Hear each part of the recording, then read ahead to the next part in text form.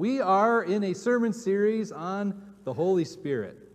And last week, we talked about how our brains work. And the reason we talked about how our brains work is because usually when we talk about the Holy Spirit, we talk about it from the perspective of verse upon verse, scripture upon scripture, about the validity of the Holy Spirit, which is wonderful, and we're going to do some of that in this series. But really what we're doing is we're looking at the Holy Spirit from the perspective of our great need. Why do we even need the Holy Spirit? Why do we need that part of the Godhead to live and dwell within us and minister to us on a daily, momentary basis? And we so desperately do. And last week we just talked about how our brains process information. And scientists have found that our brains process information similar to filing cabinets. And those filing cabinets have topics. And each topic has a drawer with sub-information. And each drawer in the filing cabinet has folders with smaller bits of information. And our computers work the same thing in how they arrange files, because that's how our brains work and process information. And some scientists have even said that, it's interesting, we never really forget anything. They say we use such a small percentage of our brains. We never really forget anything. It's just that we forget what piece of information, smaller pieces of information, are attached to. So if you can recall whatever drawer that information is in, you can recall that folder quite often with that smaller bits of information. It's just that we often forget what drawer we put that info in. We forget things because we forget where we stored it and what we connected it to in our brain. Does that make sense? If we can recall what it's connected to, it's amazing how memories come back to us, isn't it? You can remember what Grandma's house smelled like. You can remember what Aunt Susan's apple pie smelled like. You can remember those smaller bits of information based on being connected to something else. The part where we said we desperately need the Holy Spirit is because the way we process information, we don't always think about every bit of information when we think about life or each other or things around us. We don't have time to go through every file folder and read every bit of information on a particular person, topic, group of people, political party, anything like that. We don't have time to do that. The trouble is, all of us, every single one of us, have certain drawers with folders in them with bad information. They contain bad bits of information, and without even realizing it, it affects how we see something or how we see each other. Without even realizing it, it creates biases and separations and problems in our relationships with each other. So we desperately need the Holy Spirit to be able to go through the file folders of our minds and show us what folders have that bad information, show us what drawers contain those folders, and work with us like our personal counselor. Amen? And that's what the Bible says the Holy Spirit is, our counselor. Jesus calls him that. And we all need that. Otherwise, that work would be up to us. And if you don't know that you have a bad folder in a drawer somewhere based on an interaction with someone or something you were told or something you heard somewhere, if you don't know that exists, how would you ever find it? And how would those relationships ever truly be closely connected? They wouldn't. So we need the Holy Spirit to go through those filing cabinets for us. Amen? Pull out the bad folders. Reset the bad information so that we can be at one with each other and with God. Does that make sense? So that was last week. And this week we're going to talk about telling the truth. Something that seems so simple. We think of ourselves as generally truthful people. People that generally tell the truth. We think of ourselves as honest folks, especially as Christians. We're honest folks. But if we stop and survey this world and survey ourselves a little bit more, I think we're going to find that being honest is far more complicated than we would think of it on the surface. Being honest in this world is a lot more complicated than we think. So I'm not going to do this. I did this in first service, and I think it backfired on me. I'm not going to ask you all to raise your hand and say, how many of you think you're generally truthful people? It's too loaded. Some of you are thinking, well, this is a trick. Others of you are thinking, well, that's too prideful. Others, oh, yeah, I'm a truthful person. And then by the end, you're not going to change your mind. So I'm not going to ask you to do that right now. I just want you to take an honest look at the world and ourselves, how we relate to it, and think about, wow, I never even knew that something that sounded so simple, just telling the truth, can be so complicated. I want to look at a Bible story, begin with a Bible story in Acts chapter 5 that discusses a lie. And I want to share with you here why this story is a little bit more complicated than maybe we on the surface think. So let's go to Acts chapter 5, beginning in verse 1. Acts 5:1. This is the story of Ananias and Sapphira. Now, in those days when the Christian church was first beginning, when it was first getting its start, people were being extremely generous because they knew that the work cost money. They knew that there were people in need. They wanted to help each other. And so often what they were doing, the Bible says they were buying and selling, or they were selling off their property. And usually what our minds go to is, okay, they were just all selling their houses. That's not exactly what was taking place. In fact, property ownership for the early church would have been a good thing. Because if you owned property in Rome, you had a voice in their government. So property ownership in Rome was actually a good thing. So the council of the early church wouldn't be sell it off. What they were doing was, if you had a summer home or a vacation home or an extra plot of land, people were selling those for the good of the work of the church. And a couple named Ananias and Sapphira had one of these extra pieces of land. And we're not exactly sure based on the details, but we know that they made a commitment to the Lord, that the profits from that land would go to the work of the church. And that's where we pick up the story. Verse 1 in Acts chapter 5, "But a man named Ananias, with his wife Sapphira, sold a piece of property. And with his wife's knowledge, he kept back for himself some of the proceeds and brought only a part of it and laid it at the apostles' feet. But Peter said, Ananias, why has Satan filled your heart to lie to the Holy Spirit and to keep back for yourself part of the proceeds of the land? While it remained unsold, did it not remain your own?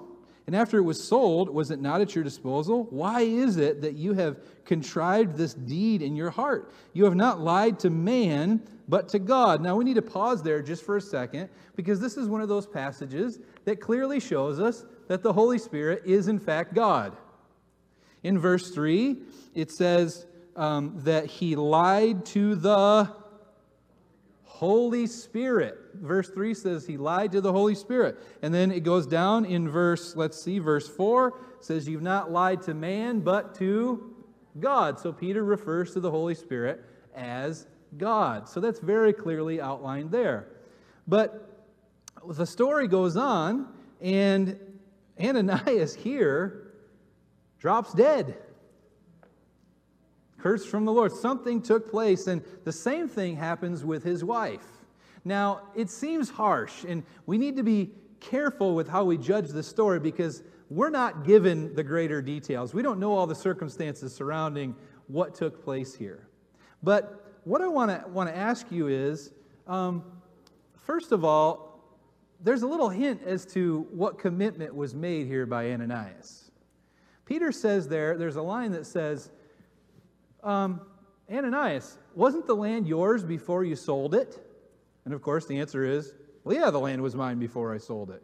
Then he says, the money afterward was at your disposal. You could do whatever you wanted with it. So in other words, no one was forcing you to give this money to the church, but you made a commitment to the Lord.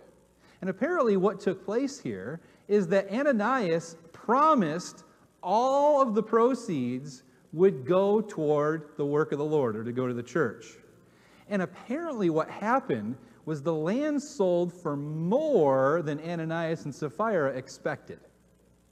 So perhaps what happened was Ananias said, I have a plot of land, and I think it's worth $40,000. It's worth $40,000. And it turned out that it sold for $65,000. But when he thought it was worth $40,000, He said, I'm going to give you every bit of the proceeds from this land. I'm going to give it all to the work of the church. But when it sold for $65,000, he kept $25,000 for himself. So here's the sticky thing. Was he lying, yes or no?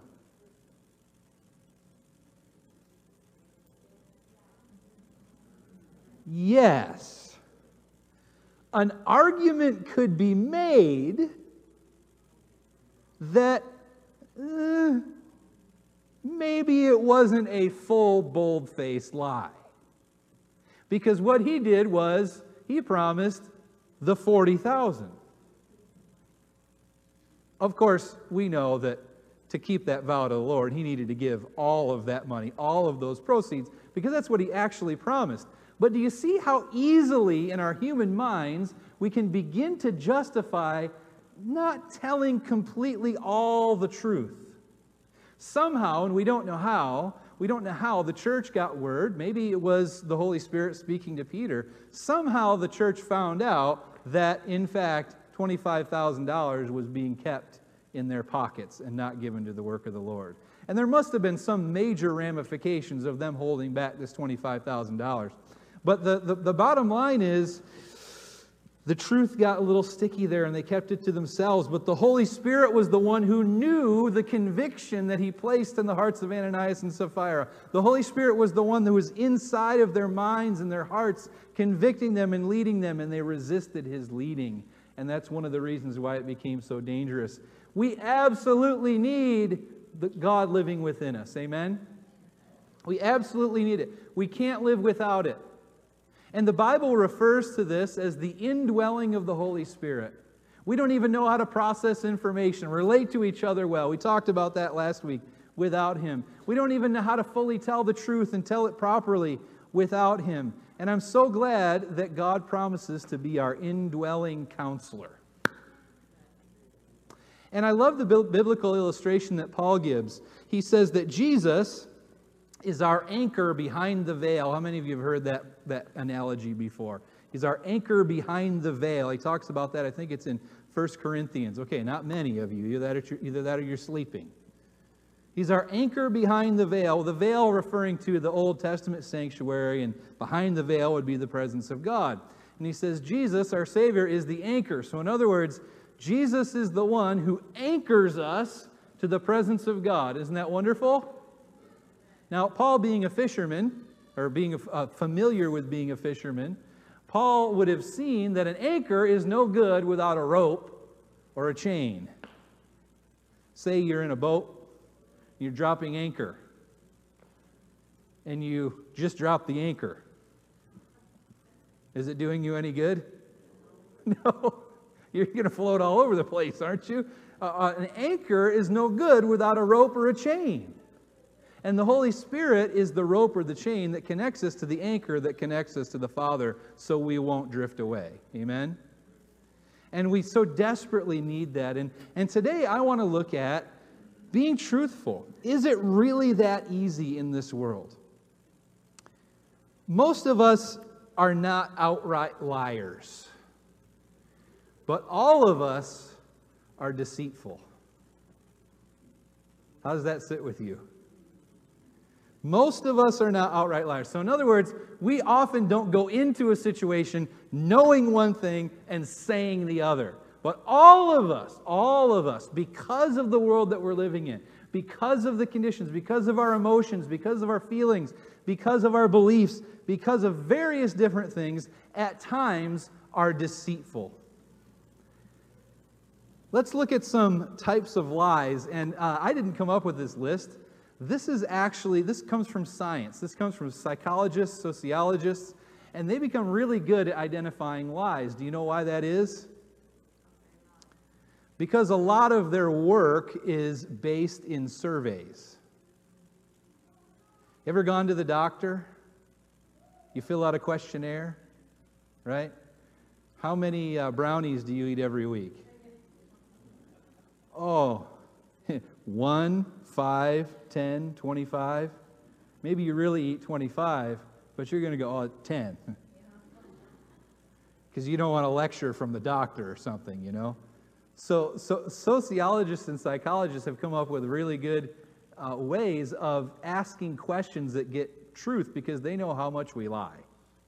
They know how deceitful we are. And a lie or being deceitful like that is not, even though it's untrue, we don't think of it as an outright lie because, it's who we actually want to be. I want to be a 5 brownie a week person. I don't want to be a 25 brownie a week person. So since I want to be a 5 brownie a week person, that's how I'm going to answer.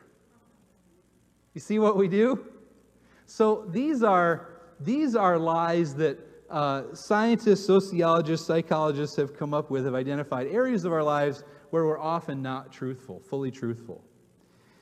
And the first type is lies to hide our weakness. Lies to hide our weakness. Here's the easiest question to reveal this. How are you? I'm fine. I'm okay. I'm doing well, right? Meanwhile, you just left your house crying. Or, somebody turned off your power in your house because you can't pay your bill. You're a mess, but you say you're fine. I'll give you a personal example of this. I'm a guy, I hate pushing carts in the store, unless I'm with my wife, and I hate carrying those goofy little baskets. I don't know, maybe it's an ego thing for me. I don't know. I hate carrying those. Came from my father, I blame him. Those are dorky, he'd say. I don't know. And so I walk around the store and I think, well, I'm just here for a few things. I can carry it. I can carry this stuff. So I'm walking around and I'm shopping and, I pick up a can of this and a loaf of bread and a frozen pizza or whatever it is. And by the end, I'm, dropping things. And sometimes an employee of the store will walk by me and go, "Sir, do you need a cart?" And what do I say? "Oh, no, I don't need a cart. I'm good." Right? I don't want to admit my weakness that I was too dumb to not pick up a basket or a cart on the way in, or that I actually need help. But the fact of the matter is, we lie all the time when it comes to not wanting to reveal our weakness or our need of help.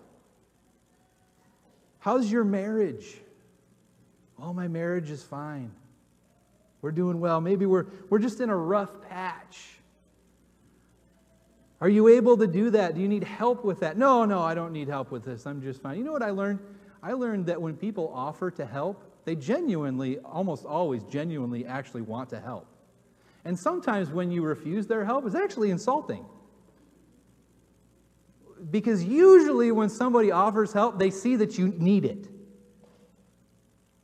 But evolutionary scientists love this problem in us, this mind bug in us, because they think it proves natural selection and fitness of the species.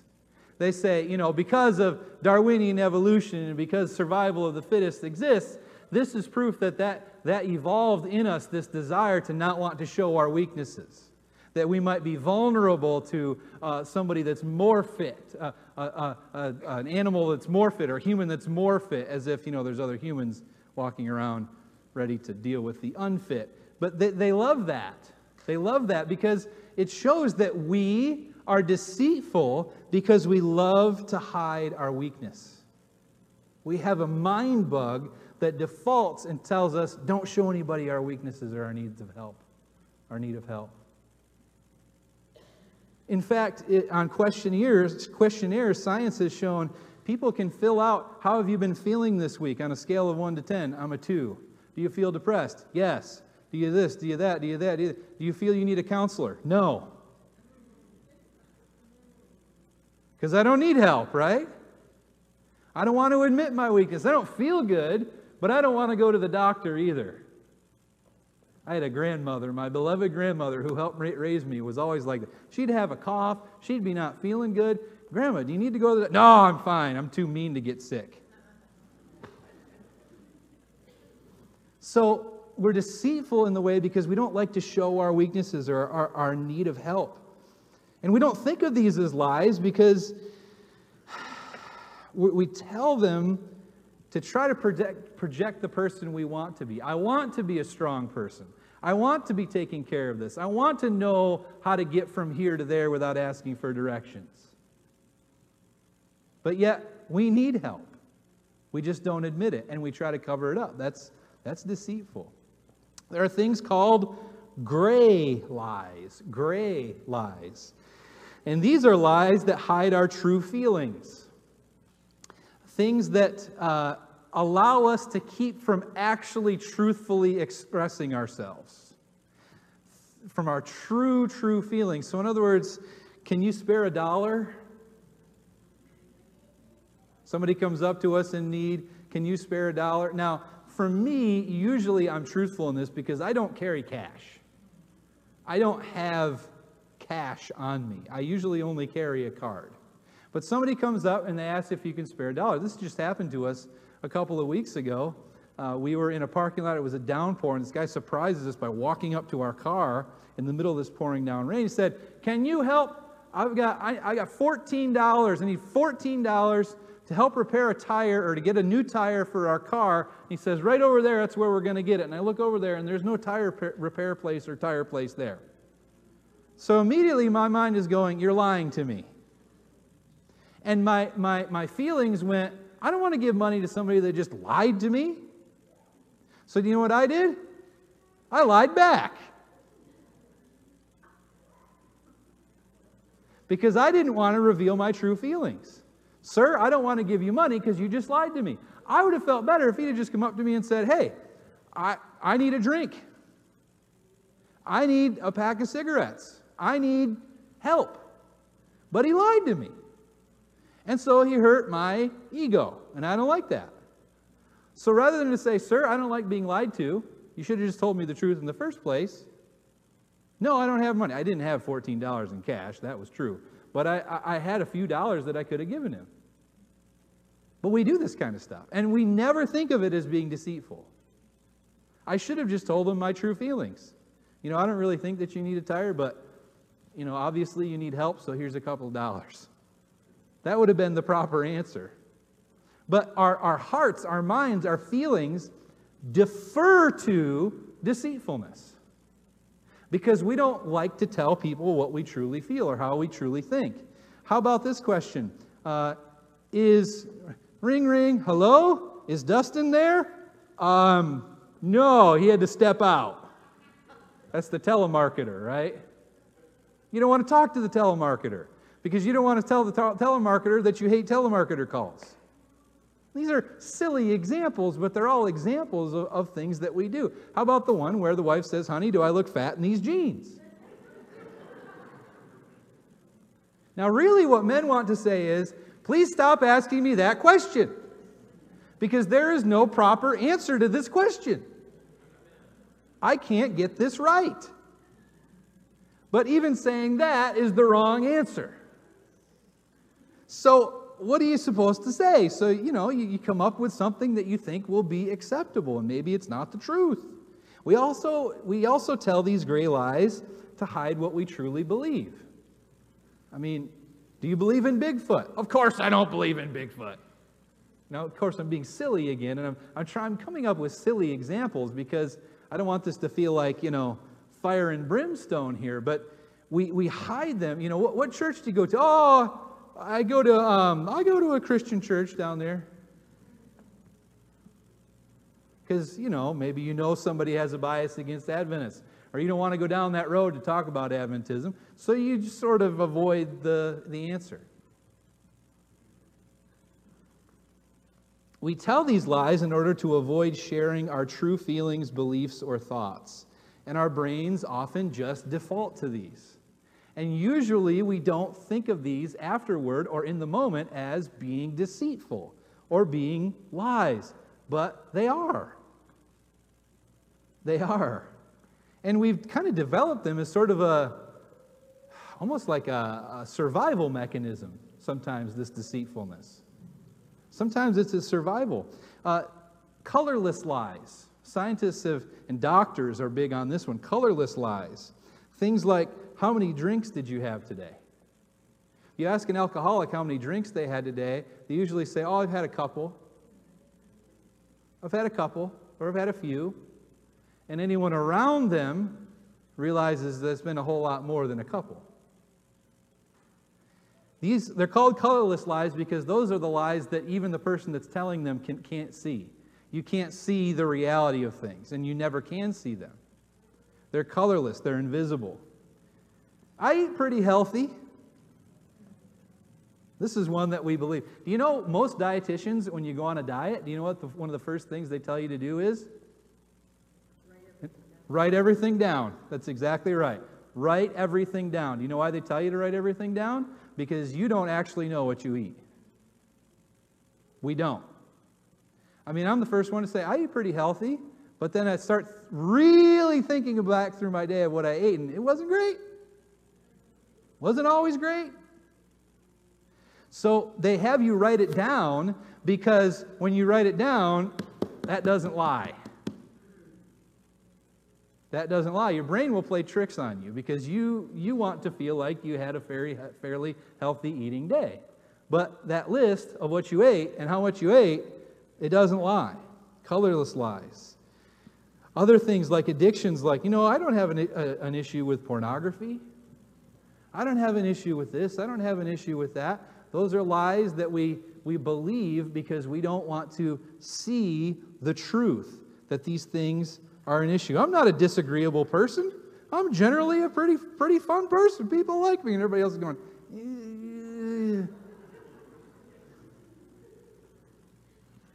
And the thing is the reason that this is such an important discussion is because think of all the behaviors and feelings and actions and habits that come out of these mind bugs that tend toward deceitfulness.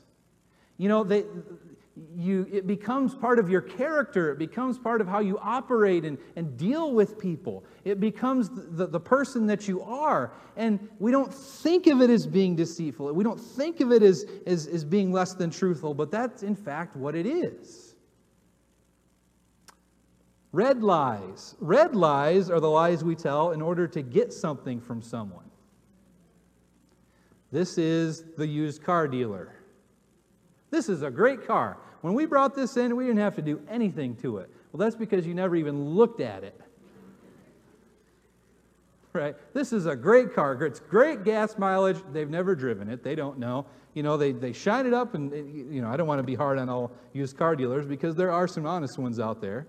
But it's also the person that convinces you that they're on your side just for you to share your feelings and your needs in order to get more information for gossip to go tell other people. But in the moment, quite often what we do is we make people trust us because in the moment we genuinely care, but we also somewhere deep down are just pumping them for information.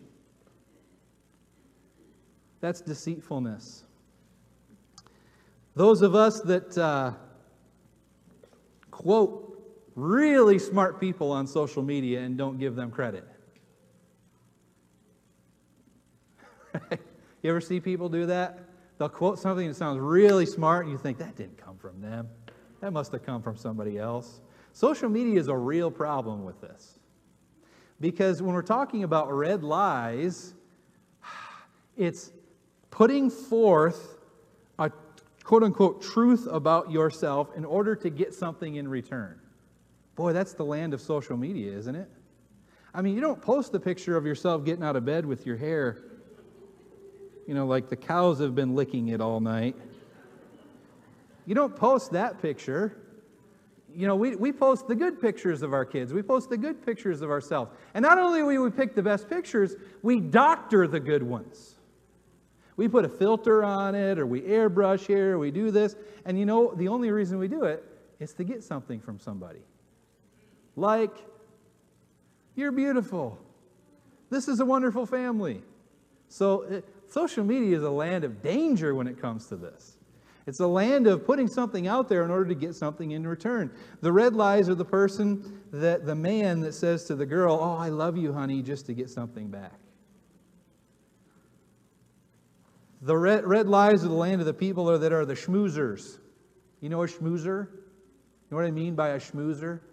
Somebody that just makes you think that you are the most beautiful, most wonderful person on the face of the earth. That, it's sort of like the baby-kissing politician, oh, kiss the babies and hand them back and make the parents feel great. And, it's the very political, very schmoozy people. It's to get something in return. Maybe friendship back, maybe. And it's disingenuous. It's disingenuous. So the land of red lies. The land of blue lies, or blue lies as we call them. These are lies that affect our image or how people see us. Maybe a perfect example of this is your highly political friend comes up to you on election day and says, "Did you vote yet?" And you go, "Yeah." Because you don't want to say, "No," because you know they're going to go, "Well, you better get down there because, we got to support this cause and this person because blah, blah, blah, blah," and you don't want to deal with all that. So you just say, "Yeah, I voted already." Or, "Did you read that book?" How about, that's a good one to ask college students. "Did you read that book?" "Oh, yeah, I read that book." Because you don't want to truly say, "No, I didn't read that book," because of what people might think. Or you justify in your head saying, "Yeah, I read that book," because you read, a word here and a word there and a page here and a page there. Maybe you're in a book club and you've done that. Get the Cliff Notes. They don't call them that anymore. What's the word now? There's another word. Yeah, something notes, or it's there's a different name. How about people, you're a person, you think of yourself, "I always apologize for my mistakes." We have to be very careful when we use those words, apologize, or always, always. Those very definite words. "I'm always courteous to people who aren't." How about this one? "I always declare everything at customs, even if the agents will never know they're there." I see some people smiling and chuckling. Another type of lies, we have two more. Another type of lies, fake news lies. Fake news. These are lies we spread about things that we agree with simply because they back our point of view. And the dangerous thing about fake news is that most of the time, we never even check to see if it's true. We don't do the research ourselves. We simply spread it because somebody said it.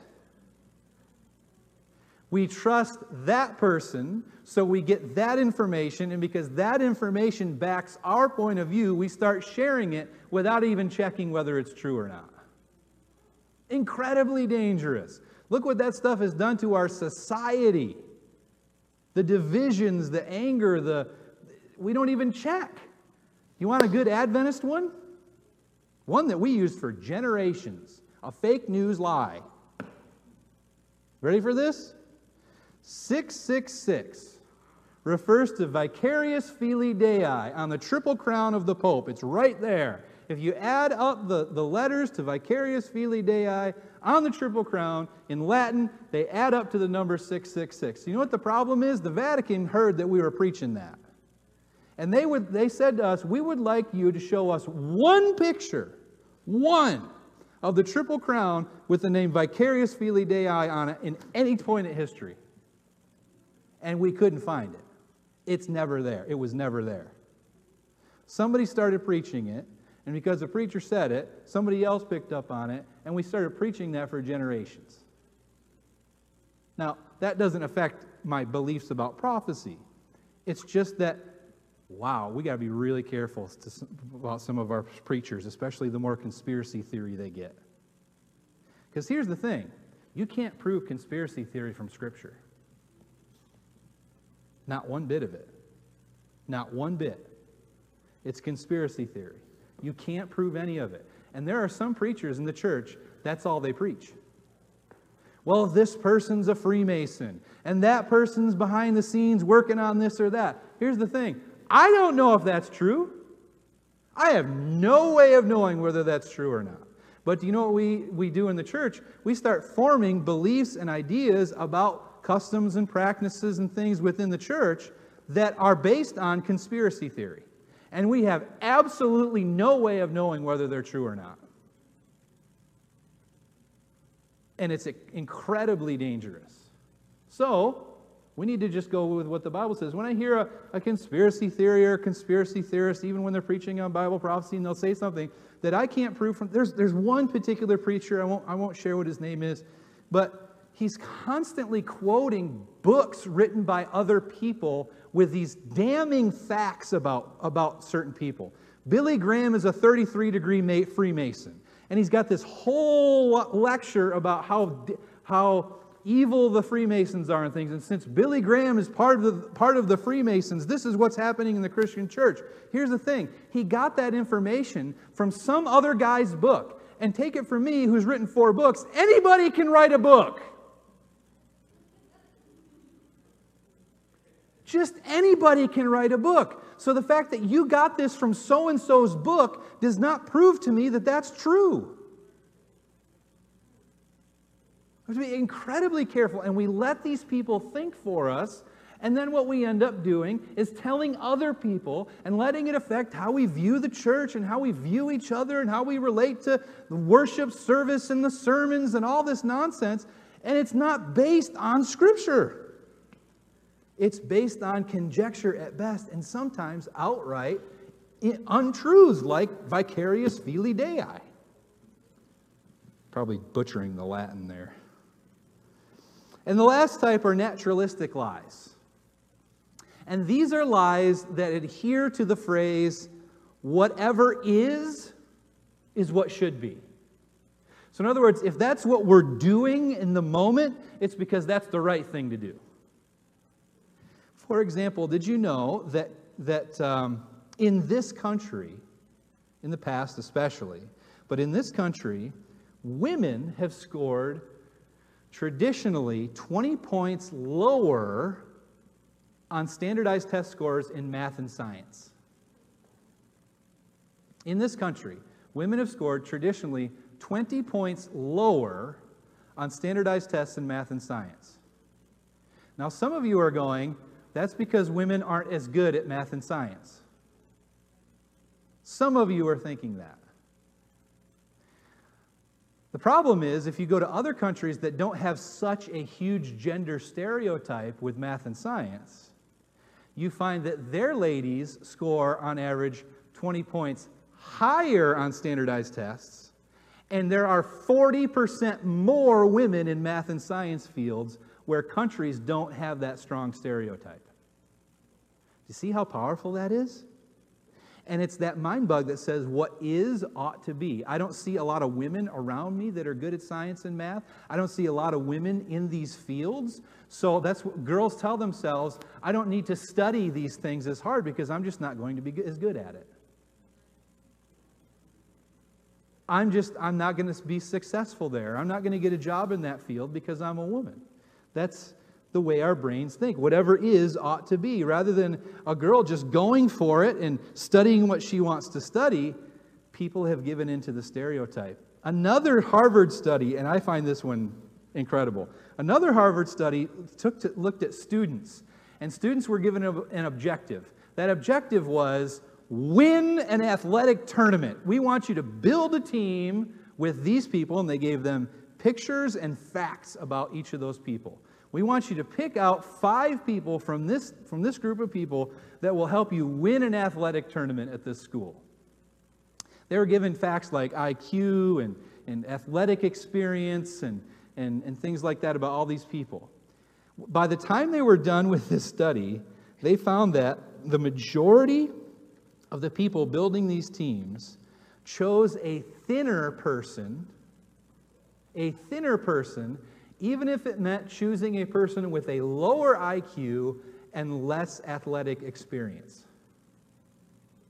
Their minds, and they asked them, why did you choose this person? Oh, it just felt like that was the right. They didn't ever consciously admit that it was because they were thinner. But they chose the thinner person, even at the expense of intelligence and athletic experience. Isn't that interesting? Thinness is a mind bug. And the last one, and this one's also fascinating, a study was done on participants, male and female, and when they started the study, they said, do you have any biases whatsoever for working for a female boss? Do you have any biases whatsoever working for a female? And of course, they all said, no, of course not. That's the politically correct thing to say. By the time the study was done, do you know what the results found? On average, the participants were willing, and this wasn't a conscious decision, it's just that this is what came out of the study. On average, the participants were willing to take $3,500 less a year and work in slightly less favorable work environments to work for a man. And that was both male and female participants. And they didn't even know why they were choosing. It's just what came out of the fact. It's amazing, these mind bugs and these stereotypes that we have. And we don't even know they exist. But we believe what is ought to be. So in other words, we see more male bosses, so we think, consciously or unconsciously, that it's better to work for a male.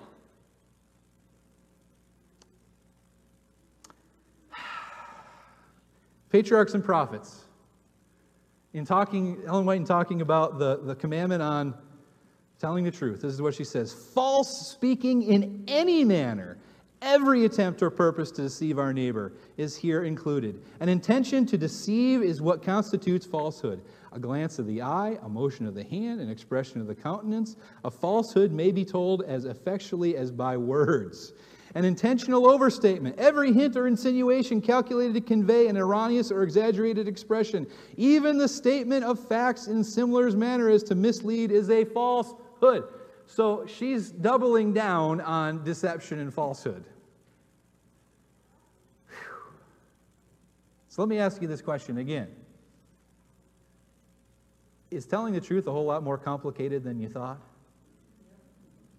It absolutely is. Being truthful and not being deceitful takes the indwelling of the Holy Spirit. Can you imagine what it must have been like for Jesus to not ever one time, ever,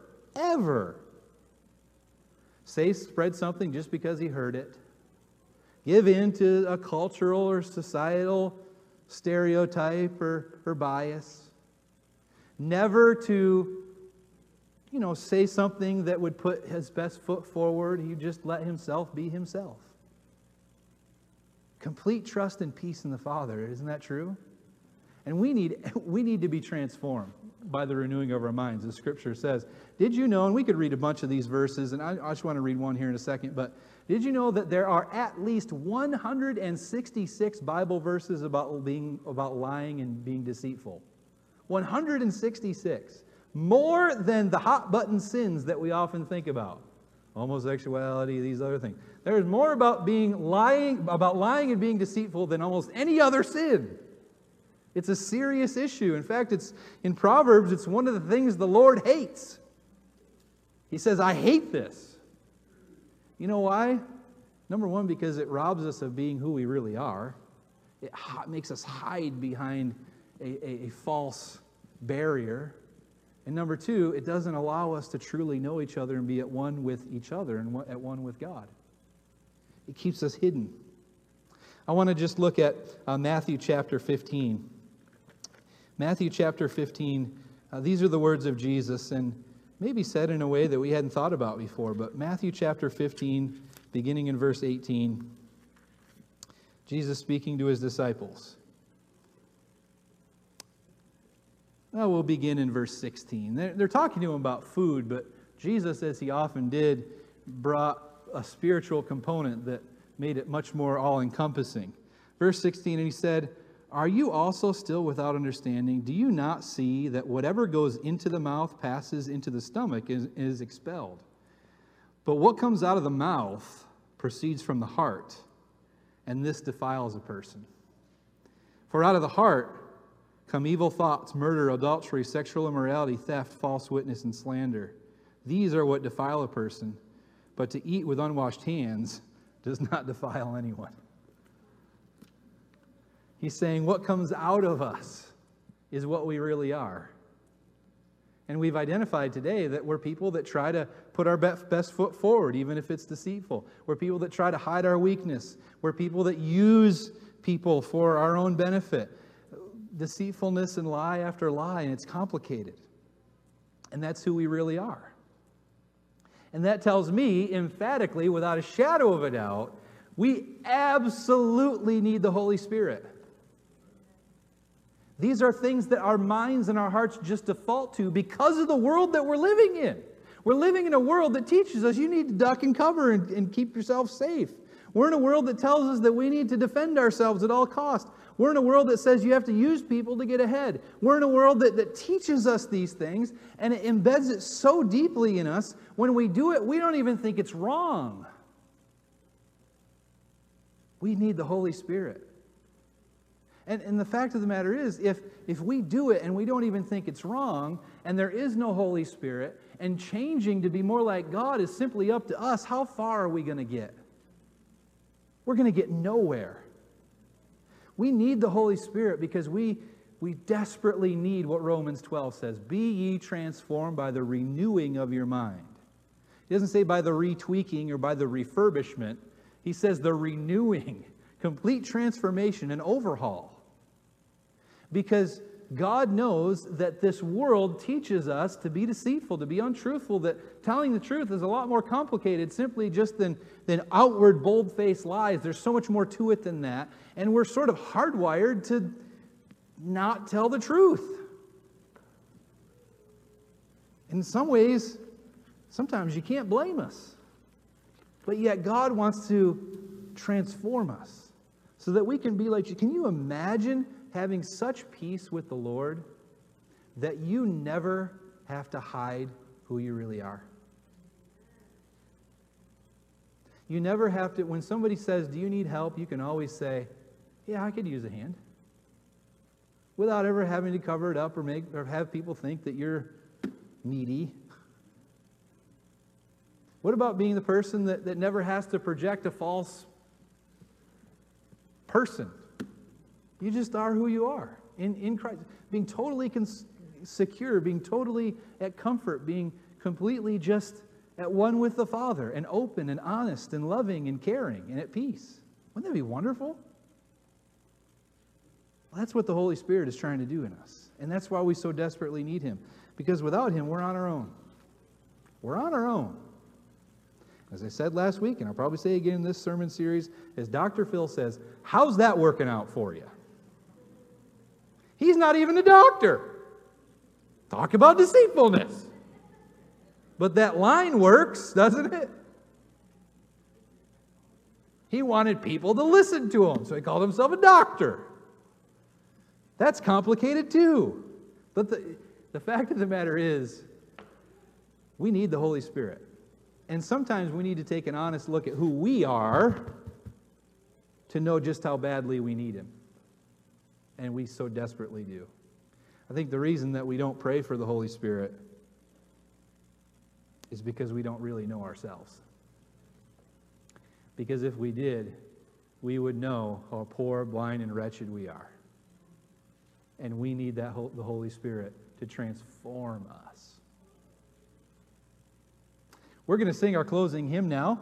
It's number 567, if you would all stand with me.